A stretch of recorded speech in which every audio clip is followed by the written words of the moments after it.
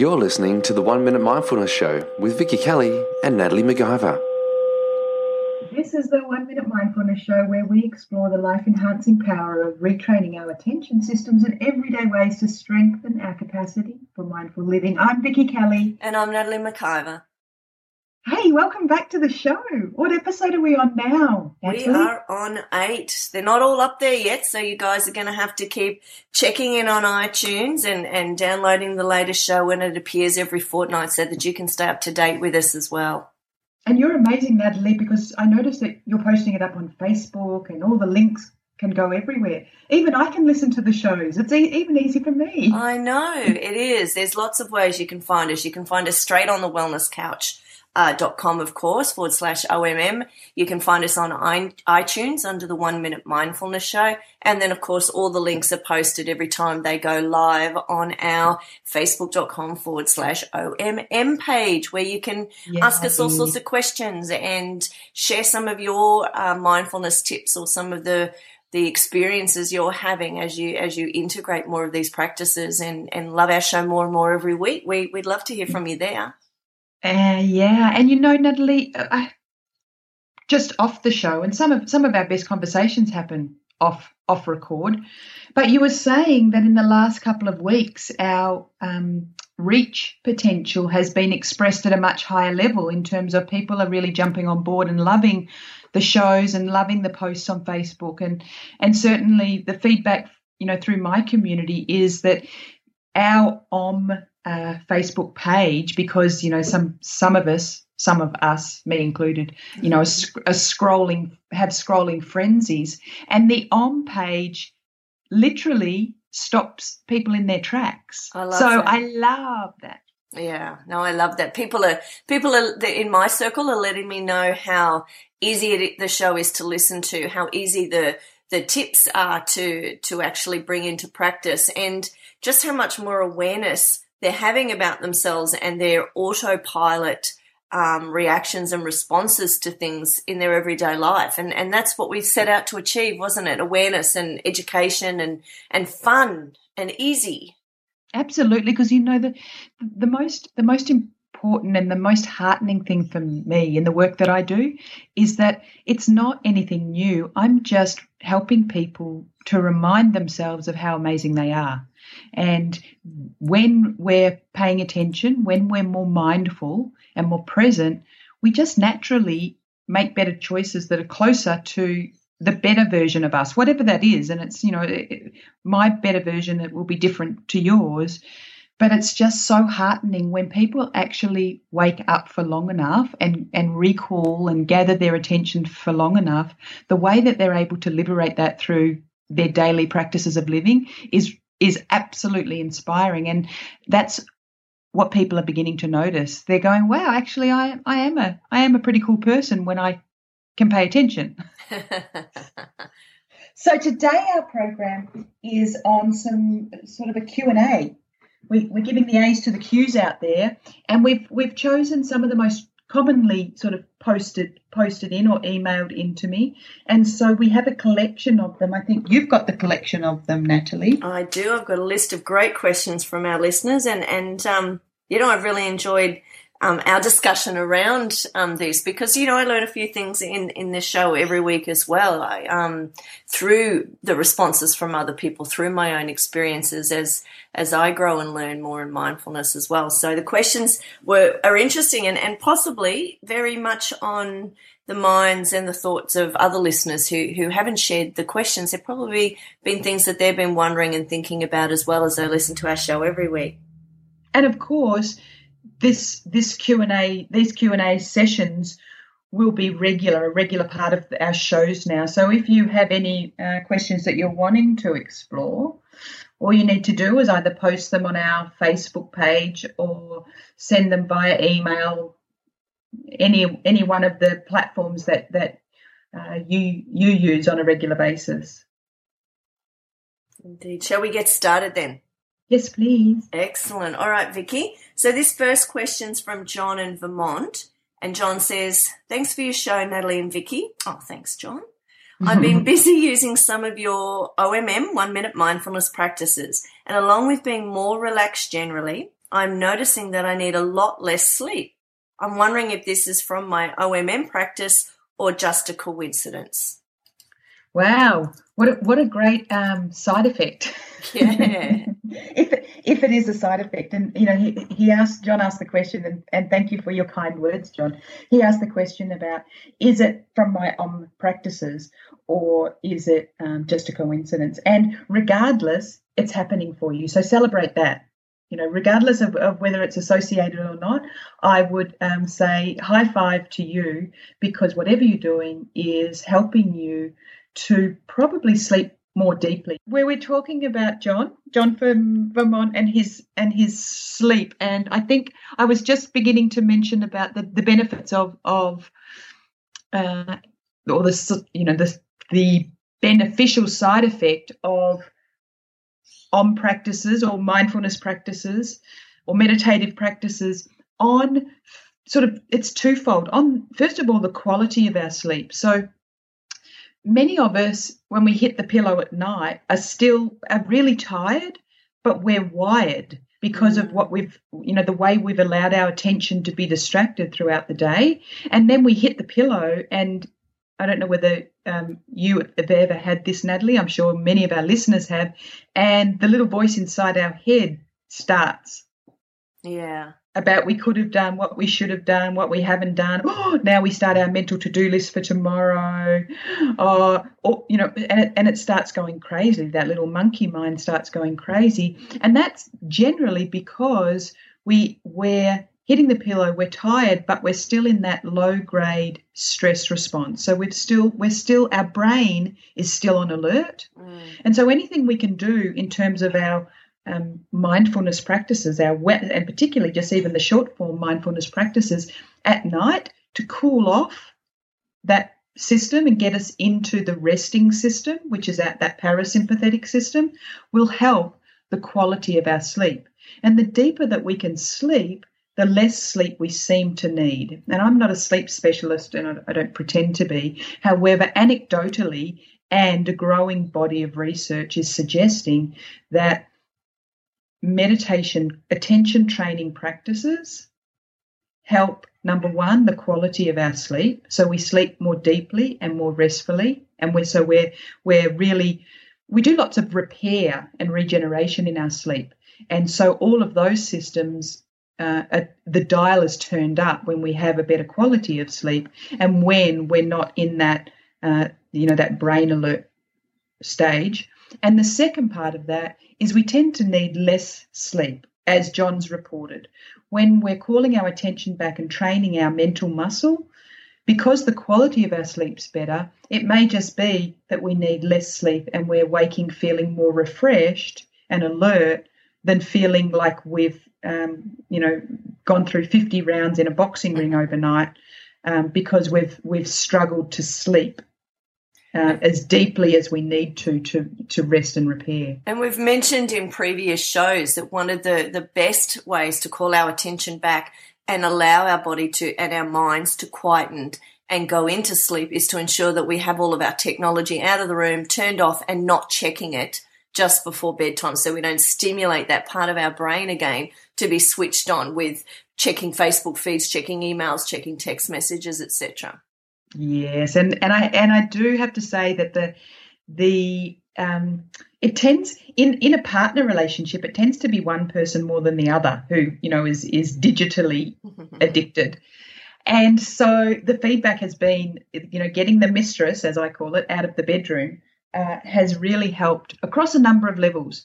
And so sleep quality is just one of them.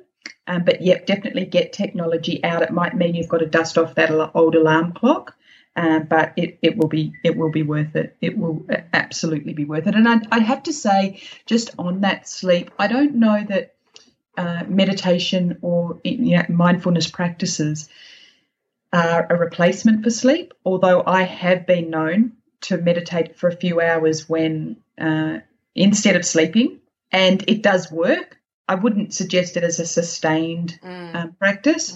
However, what I'd like to suggest to you, John, is that, yes, I do believe in my heart that your OM practices are helping your quality of your sleep and that may be a reason why you're feeling like you need less sleep. So thank you for that question. I hope that is of value. Keep up your OM practices, particularly when you hit the pillow at night, even if you're only doing 1 minute of breathing, just to cool off that wired up system and allow your body to rest and sort of phase into a really healthy, restful, rejuvenating quality of sleep. And I agree with John on that too. You know, the more mindfulness practices I use throughout the day and the more mindful I am of the moments in my day, I am sleeping better, I am needing less sleep, and I'm finding that I have much better energy and more consistent energy, sustained energy throughout the day as well. So I'm in agreement there with John. I'm loving that side effect, if that's what you want to call it, because, you know, I like to have lots of energy. I like to feel awake and stimulated throughout my day, but I like to let go and go to sleep and stay asleep. Yeah, and just on the staying asleep, I think the other thing that we tend to do, and you sort of highlighted this a few minutes ago, Natalie, is that if we are waking up in the middle of the night, because the quality of our sleep is a little, distorted, when we roll over and jump on our news feed or jump on our whatever digital addiction that we have, we're winding our system up to be in a more alert state. And so if you're waking in the middle of the night or you're having some broken sleep, making sure that instead of engaging into more alert time, you actually just focus on your breath, start counting backwards, start doing anything just to gather your attention back into a more restful state. You know, simply by taking an in-breath and saying, and thinking, I calm my body, and then on your out-breath, I feel at ease or I am at ease, is a great way just to rest and slip yourself back into a more conducive state to be able to go back to sleep and continue your rest and rejuvenation so that you do get to wake up alert. Those news feeds and those emails and those Facebook posts, they will wait until the morning. They will indeed. Okay, let's move on. We've got another great question here from Evelyn. She says, I love your show, girls. I especially love how easy it is to get started on using OM practices. But when I tell others about it, they don't believe me that a couple of breaths can change anything at all. Can you explain the power of the breath and the simplicity of these practices? Well, it's quite amazing, you know, like with anything. I think, you know, equally, maybe not equally, but there are some our detractors out there, our judges who are saying, oh, you know, you can't do anything in 1 minute. 1 minute's not going to help, and it's quite incredible that people, before they even try something, have judged it, and interestingly, when we're in a mindless state, so when we're not mindful, our judging button is really switched on high. And we're really good at judging when we're not paying attention. We're less likely to judge on things or people or situations when we're paying attention. And so when we can strengthen our attention muscle for mindfulness, then we're more likely to have a more open and curious mind. However, in saying that, what I will say for Evelyn, and thank you again for your kind words, and I'm glad that they're really easy because that's what we've designed them to be. Yes, Natalie, it's we wanted them to be easy practices, not hard practices, and that's one of the reasons and the roadblocks why people don't engage in an attention training process or a mental sit-up or a mental training process, is because they think it has to be for hours or, you know, at least 20 minutes a few times a day, and you have to be relaxed and ready and in the perfect position on the perfect cushion, burning incense and everything in a great place. These practices are designed to be able to implement into your daily practices of living. Whatever life is giving you, you can call your attention back at any moment. And isn't it interesting that we have resistance to things being too hard and then we have resistance to things being too easy? Isn't it amazing? We put things through the complicated to make them much more complicated, and we think that to get great results, it must have to be hard. And sometimes that might be true, and there are other times when just letting go and allowing things to be a little easier creates a different level of deepening, particularly when it comes to our mindfulness practice, or particularly when it comes to our attention system training. And so I'd say if that's what your friends are saying, Evelyn, they might be right. It might not work for them. We need, first and foremost, we need to have, which is certainly one of the cornerstones of a mindfulness practice, an open and curious mind. Yes. But anecdotally, so really the what I can say is this comes twofold. Anecdotally, the short form mindfulness practices or attention system training practices have been shown to work across multiple platforms for multiple people, for multiple life conditions that people find themselves in. And essentially what it's doing is turning off the brain high alert system. It's turning off and cooling off the stress system and allowing you to be, as I said before, that closer version to your ideal self. And there are many anecdotal instances of where people have just started to use the breath a few times a day, and it's literally changed their life. And so in addition to that, there's an emerging science which is now catching up to the Eastern practices, and that emerging science is saying you don't have to be in meditation, you don't have to be a Buddhist monk or a practicing Buddhist to reap the benefits of a meditation, contemplative or mindfulness practice. Nor do you have to do it for a huge amount of time. And in fact, there's a compounding effect of mental training, and particularly of the 1 minute practices that we utilize. So the way I work is I'll look at what we're doing out there in our world. I'll try and use life as a cue, and then I'll go searching for some studies or some scientists who are sitting in their labs testing out these mindfulness practices. And so we're using, Natalie and I, we're using a combination of what has been proven and what is anecdotally evidenced, and what people in the East have been doing for thousands and thousands of years when it comes to contemplative practice. So, we always make mention, people always make mention of less is best and simplicity, work. So I guess is there a part of it that people need to just jump in and get started and create their own anecdotal evidence rather than thinking it's not going to work?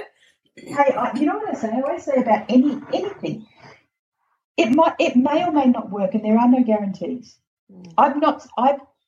I'm saying a double negative here. I've not seen it not work. I've never seen anyone who engages in some form of contemplative practice, whether it's meditation, mental sit-ups, mental training. It always has the side effect of benefit in so many different ways. So what I'd suggest to your friends, Evelyn, we're still talking with Evelyn, aren't we? We are. What I'd suggest to your friends, Evelyn, is get them just to run it up the flagpole and give it a try for 30 days. If it doesn't work, they can jump on the bandwagon and say, see, it didn't work. I told you it wouldn't. And if it does, and my suggestion, my little sense is that it will, they will be astounded at the benefit to their lives and how it deepens their connection with themselves and their ability to connect with their unique gift to pay that forward to others.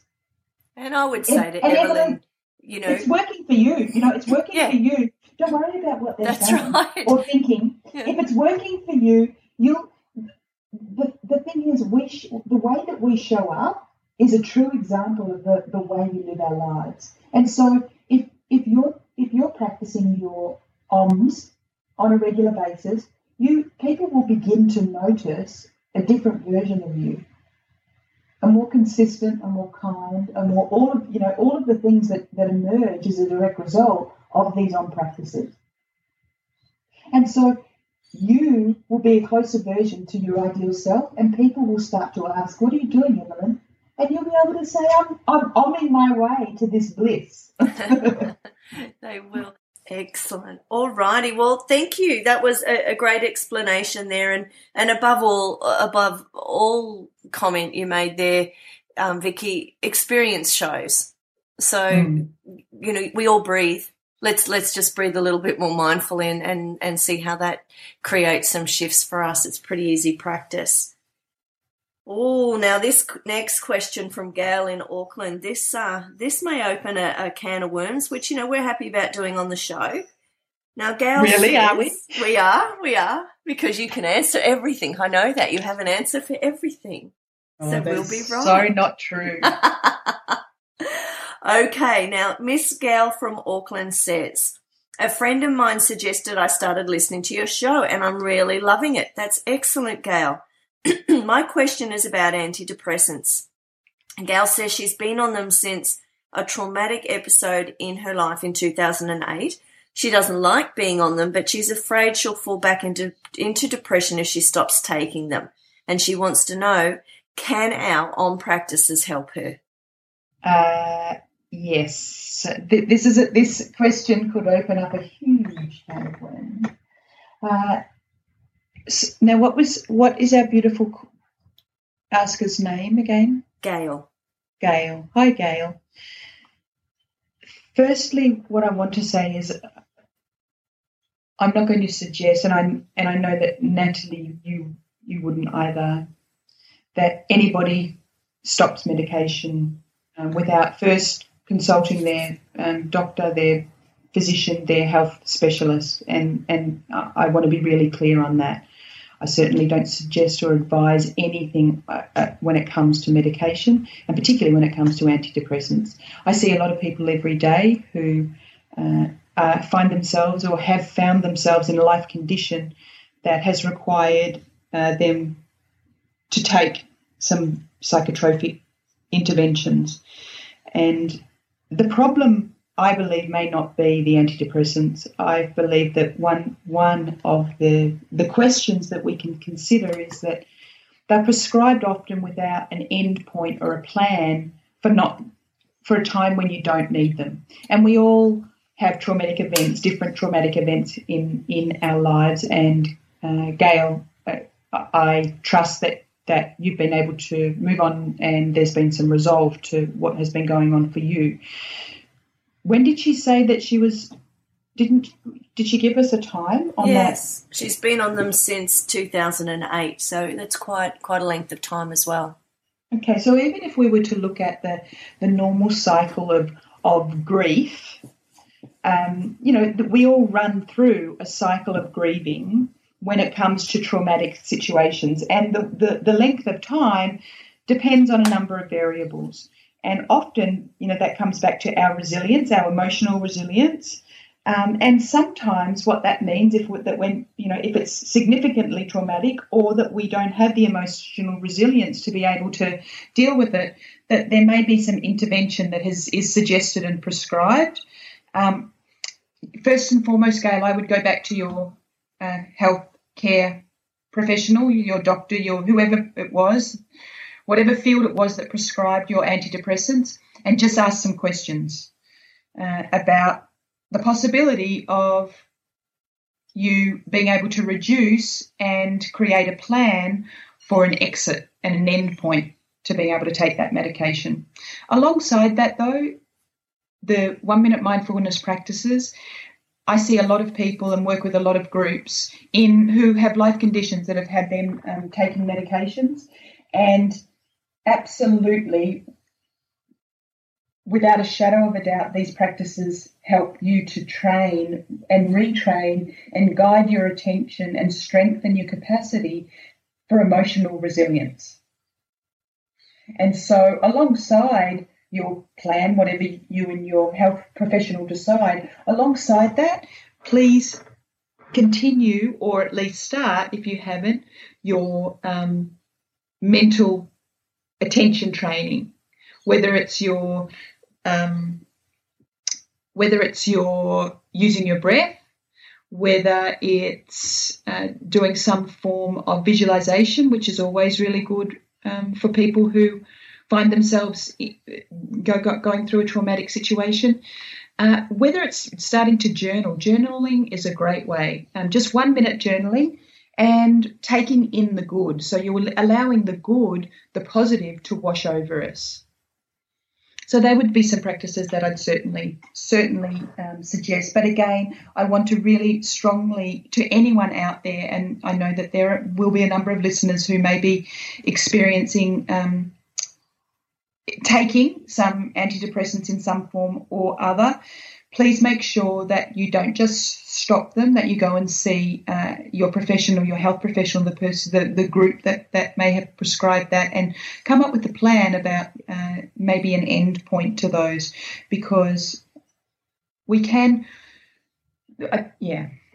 email me. I'll be happy to recommend people to you if you need that. I can also recommend practices that have been shown to work for lots of the people I work with. But this is it's a really emotional, obviously, no pun intended. It's an emotional issue and a very complex issue. And so it's one of those questions that as much as it's a really good conversation to have, I'm just very careful about, and I know that you're the same, Natalie, about how we handle that with people, because it's a complex issue and not one to be taken lightly at all. You got an email address there, Vicky? Vicky, VIKKI, at vickykelly.com. Fabulous. And Gail, when you're listening to this show, keep listening to our show. Keep bringing in the practices that we share every week into what you're currently doing. And you'll have the best monitor of your own health and well-being if you're starting to feel a little less anxious or sleeping better or feeling more energized and more joyful.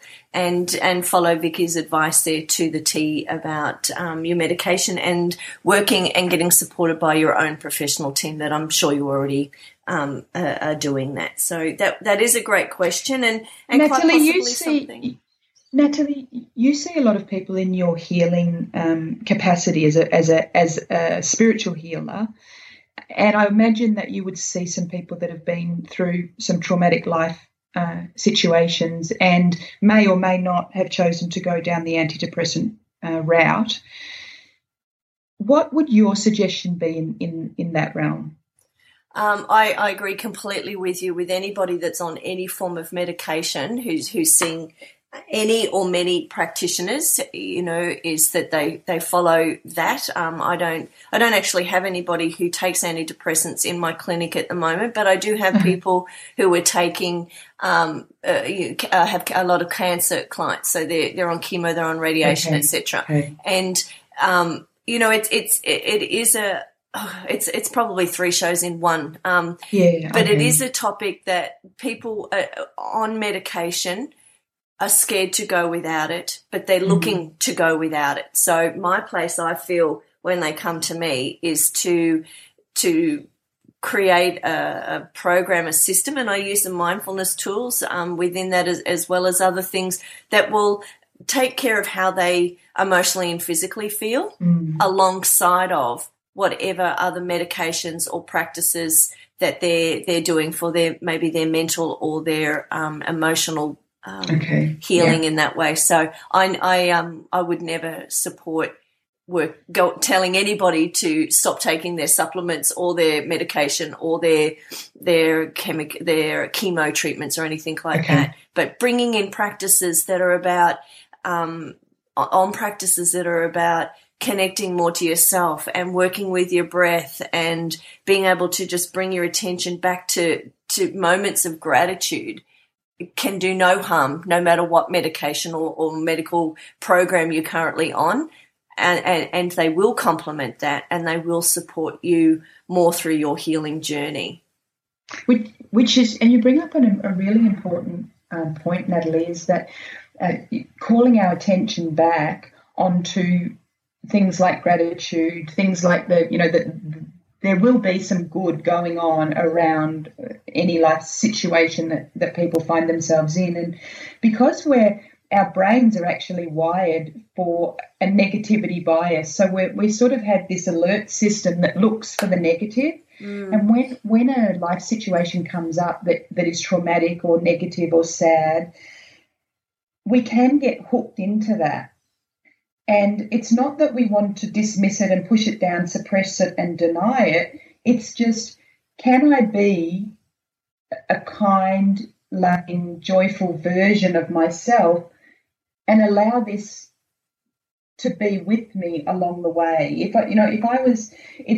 Who would I want to be as my best friend who was going through this? And so I think you really raise an important point, that it's being able to, alongside what's going on, bringing the kindness in, bringing the gratitude in for your support network, for the things that are working for you, and also our 1 minute mindfulness practices. So our attention training practices, when we do them outside of life experience. So when we continue to do our OM practices, when things are going our way, what we're essentially doing is strengthening our mental muscle and our emotional resilience muscle for when and if we have traumatic situations or events going on in our life, we have a bit of a credit bank to be able to deal with that more mindfully than maybe if we're not doing these OM practices to strengthen our emotional and mental muscles. Yeah. Yay, thank you. Yay, thank you, Gail. Gail, keep us posted, Gail. It'd be great if you checked in with us in a month and told us anything that you felt or were aware of that had changed for you bringing these practices in. I'd love to hear that as well. Please keep us posted. Yeah. Okay. Well, one of my favourite topics, kids. Kids and grandkids. And, the best thing about being a grandmother for me is that you do see the next generation of parenting through different eyes than when you're full-time busy in raising your own. So I'm more and more aware now than ever before, I think, because as my granddaughter grows up, she's growing up in this very busy, stressful, fast-paced organisation, world environment, and that's a little different than my kids spent quite a few years growing up in Vanuatu, so no technology, very different life. So I love any time we talk about kids. Okay, so Vicky, did you hear the question from Jane about wanting to know if OM practices are good for kids and which particular exercises she can do with her kids to help them strengthen their emotional intelligence? Okay. So the thing about kids is I didn't start the attention training practices with working with children. I started working first and foremost with people with eating disorders on both ends of the spectrum, and then secondly with corporate groups, and later with individuals and groups, community groups. And so those people, though, were taking the 1 minute mindfulness practices and taking them back into their parts of the world, applying them in their own lives. And then many of those people were parents, mums or dads, and they began to notice a difference in, anecdotally, that the feedback that was coming back is, they're different. My kids are different. What's going on? I know I'm feeling different, but my kids are also different. Do you think that it's rubbing off on them? And so we do know that these practices have a spillover effect into our relationships and what we're noticing in our relationships. So first and foremost, mum or dad doing the OM practices means that you are more connected with the people around you, and that includes our little people, and that's certainly heartening for me. So your attention to them, your ability to connect with them, your awareness to unplug and look up from your screens rather than be hooked in and be distracted. Your distractions, you're able to manage them a little more effectively so that you can pay attention to your little people. So that then has a direct effect with their behaviour. But in addition to that, what we've discovered and what I've been learning, particularly over the last 12 months, is utilising the OM practices for kids is really effective. And there's a few that I use on a regular basis and recommend to parents to use on a regular basis. One of them, which we did just touch on before, is I call it thank yous. And so at night time, when you go to bed and you're saying good night to your little people, you might read them a book, and get the devices out of their bedroom if they've got those, and then engage together with your little people in the thank yous. So 3 or 5 thank yous. Today I'm thankful that my friend played with me. I'm thankful that I'm laying here next to my mum doing my thank yous. I'm thankful. So just 3 or 5 thank yous with your little people. It just allows them to be washed over by the essence of gratitude before they go to sleep. And I feel like that's a really powerful way of helping our kids to slip into that deep quality of sleep that we talked about after, during the first question. But also, what a beautiful gift of a few minutes of your time at the end of the day to celebrate with your little people the gratitudes, the thank yous that they can energize within themselves and learn from you. So that's a really good bedtime one. Another one is kids eat every day. We all eat every day. So an OM practice of mindful eating. And so in our home, we do it with blueberries. We pop a blueberry in our mouth, and it's who can have the blueberry sitting in their mouth for the longest and describe it afterwards. And so that calling of attention, that mindful eating process, has been shown to be really effective, particularly if we're driving in the car and it's, are we there yet? Are we there yet? Or the siblings start poking and fighting each other, either verbally or physically. We'll drop into a mindful eating process. And Vicky, what about for kids that are heading off to school or daycare or high school with some anxiety, worried about bullying or worrying about not being good at sport that day, or just the anxiety that I hear from some parents that their children express about, maybe getting something wrong at school or not wearing the right uniform? How can we better prepare them for their day away from the home? First and foremost, have a ritual of eating breakfast with particularly your adolescents. And that does mean the struggle of getting them out of bed in the morning, but the power of sharing a meal together and helping them to prepare mentally and emotionally for their day as adolescents, particularly if you're noticing that they are having some anxiety problems or some bullying problems or just some social problems at school, and helping them to prepare for their day by setting intentions with them. And it doesn't have to be in a formal way, but just through your conversation, setting up intentions about what's going to be great about your day today. What can you imagine is going to be really good? Oh, well, I don't know because I've got this friend and she didn't play with me yesterday, and she's putting a gang against me, and so having those conversations, if there's a willingness to discuss them, will help particularly your adolescents. You can guide them through setting an intention of walking away, of standing and facing the person with kindness in your heart, of choosing a word for the day. In our home, we choose a word for the day every day with Gracie, my 12-year-old, and yesterday her word was persistence. Because she had a lot going on in her day, and she was having to do a maths test, which she doesn't like maths, and so she said persistence will be what I'll do today.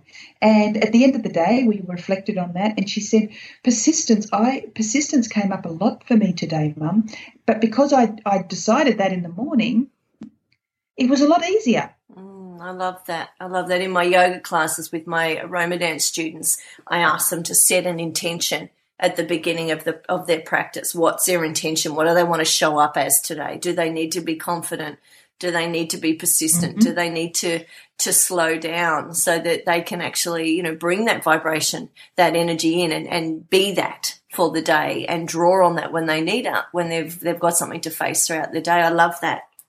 And reminding our kids, and I think we can all remind ourselves that life happens around us. People behave in beautiful and bizarre ways around us. The only constant is the way that the perspective that we can choose to bring to the people, the events and the episodes around us. And I'm constantly reminding young people that they hold the power of perspective. They hold the power of being able to choose their response. She made me feel that way. No, you chose to feel that way. Without dismissing that they might be feeling hurt, but they feel a certain way, and the way that they choose to respond, it's either by default, which sometimes is really good and sometimes is really not, or they can think about, reflect on, and choose to respond in a certain way that is the closer version to the person that they truly love to be. And as an adolescent, there's a lot of discovery around trying to work out who they'd love to be. And often that comes from as an outside-in approach because they want to be someone else. However, I think building emotional resilience in our young people through these OM practices, and I've got a 22-year-old Natalie, and we've done lots of reflective practices as young people. We've always done affirmations. So I've always done these mental training and emotional training processes with all of my children, and my son is 22 now, and it's only in the last couple of years that because a teenage boy, it's like, Mum, you and your fluffy stuff. It's only now that he's really valuing the practices and the training emotionally and mentally that he did as a child, and he's beginning to bring those back into his life now. He's an emerging cricketer, and it really makes a difference, he said, in his world when he can call his attention in the way that he's always done as a child. So you may not see it working in the moment, but it is building and strengthening your beautiful little people's capacity to be more emotionally resilient and more emotionally grounded as they go through some significant teenage challenges.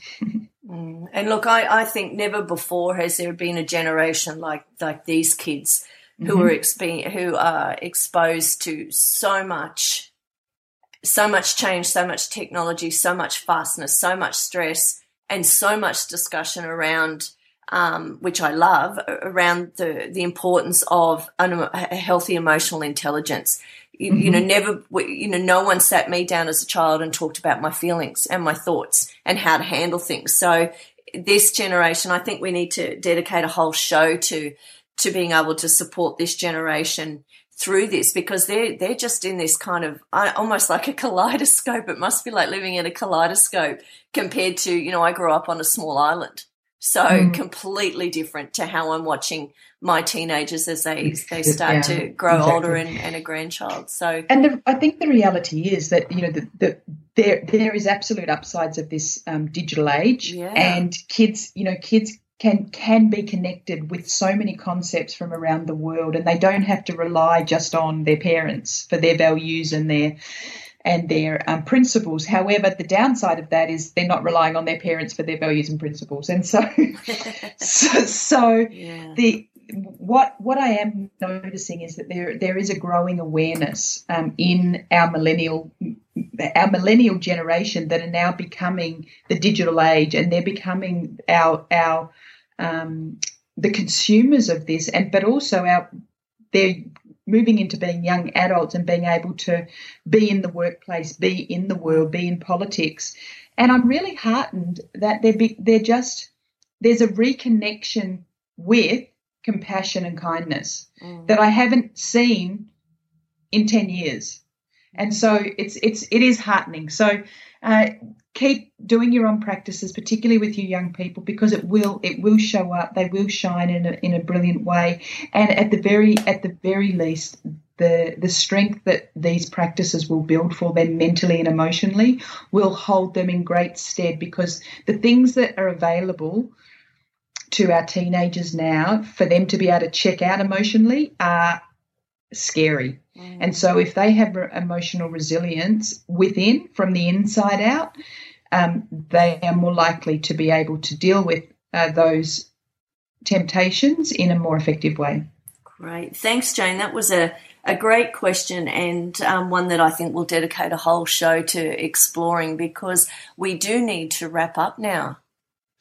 Hasn't that been fun? Hasn't that been fun to hear from our listeners? I hope your answers have really have met the audience, and they've really responded well to that. That was a really great show. Thanks, Vicky. Hey, thank you, Natalie, and make sure we keep those questions coming in, all your feedback, all of our question askers. Thank you so much for stepping up and asking questions, probably on behalf of lots of the listeners who may have been thinking the same thing. So there's lots of ways that you can stay connected with us on the couch. You can go to our website, www.thewellnesscouch.com/OMM, and there's lots of fabulous shows and lots of outstanding contributors on the couch, and they're all dedicated to supporting you in your wellness adventure. And or you can go on to Facebook, yes. The wellness seminars on in August in Melbourne as well. Yes. So jump over to their site and find out more about the Wellness Summit, isn't it? Yep, the Wellness Summit, and we'll be there, and so will many of the others from the show, so you'll get to meet them live as well. So jump on the website and check out the... It'll be the first time you and I will meet each other live. I know, in the flesh. Okay, and also our Facebook page, of course, facebook.com/OMM show, and also on iTunes. We'd love you to like us and leave a comment or review or something on iTunes so that we can connect with a wider audience. And please share our podcast around with your friends and family. Oh, yes, pay it forward. So until next time, please do remember to pause, breathe, and smile your way through your days as you reconnect with your inner amazingness and allow your unique gift to warmly wash over the hearts of all of those around you. Thank you, Natalie. Thanks, Vicky. This has been a production of TheWellnessCouch.com. Check us out on Facebook and join in the conversation on Facebook.com/TheWellnessCouch. Subscribe to each show on iTunes and check us out on Twitter. The Wellness Couch, streaming wellness into your lives. Whilst the Wellness Couch presenter endeavor to provide accurate and helpful information to their listeners, these podcasts cannot take into account individual circumstances and are not intended to be a substitute for health and medical advice from a qualified health professional. You should always seek the advice of a qualified health professional before acting on any of the information provided by any of the Wellness Couch podcasts.